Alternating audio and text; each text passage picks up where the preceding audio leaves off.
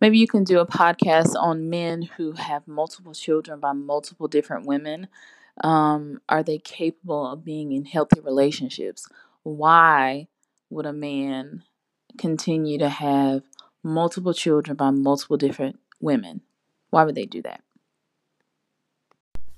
Hey, great question about men who have multiple children from multiple women. Now, I will tell you this.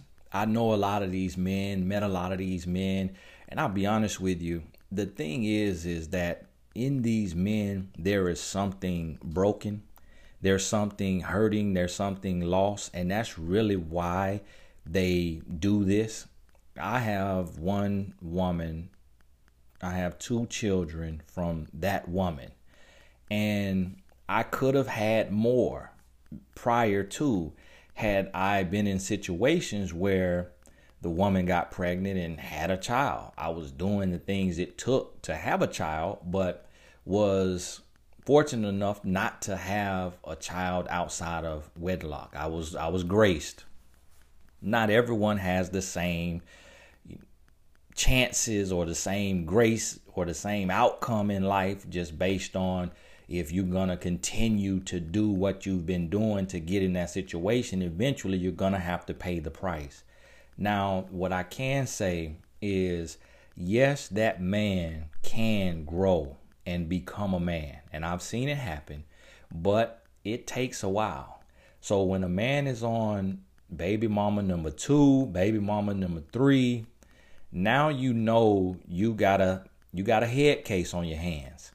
And before entering into a situation with that man, you need to do your due diligence. You got to take your time.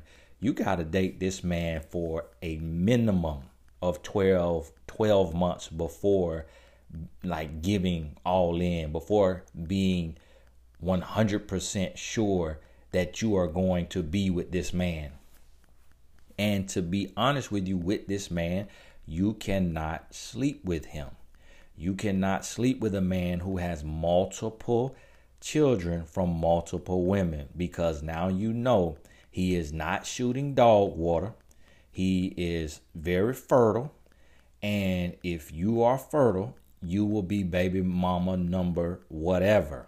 So you have to take a different approach, and you have to require something from him that maybe the other women did not require. And that is for him to truly invest time, to truly court you, date you, make love to your mind, not your body.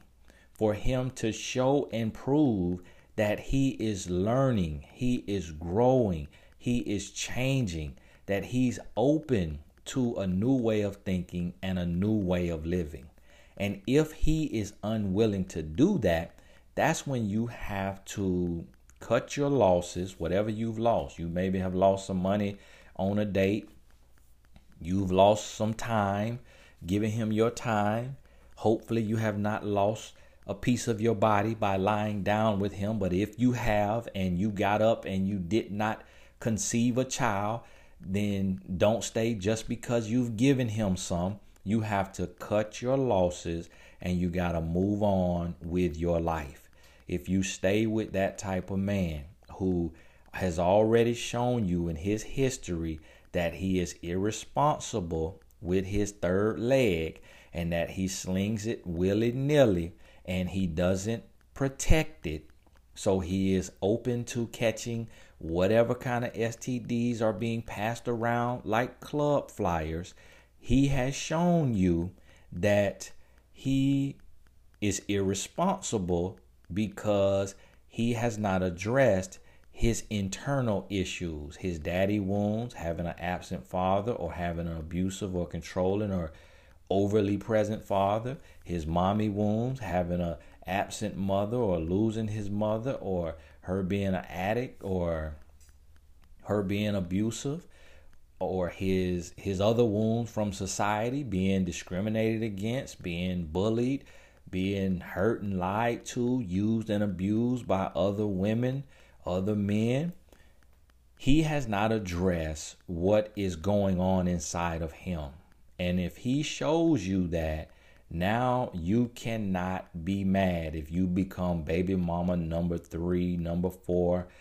I've met men who have 5 or 6 baby mothers, literally. And not all of these men are rich. Some of these men are everyday men. And what happens, just like with some women, because I know some women who have multiple children from multiple men. 3 baby daddies, 4 baby daddies, 5 baby daddies. And even those women, the same thing applies. Something is broken on the inside that she is not fixing. That does not mean he or she is not capable of settling down and having a healthy relationship. But the question is, what have you done? What work have you done? What work have you put in to change you, to grow you, to mature you? What have you done? So, are you reading your Bible, going to church? What is it? Yoga? Not yoga really, but do you have a life coach, a counselor, or a therapist, a mentor? Are you staying out of the club? Are you not sleeping around? Are you committed to abstinence now? What have you done to show that you have changed, that you have grown? And if the answer is nothing, then hey, we got to keep it moving. Got to keep it moving. So understand that yes, he can. He can change. He can settle down. I've seen it happen. Not often now. Not often. But there are exceptions to the rule.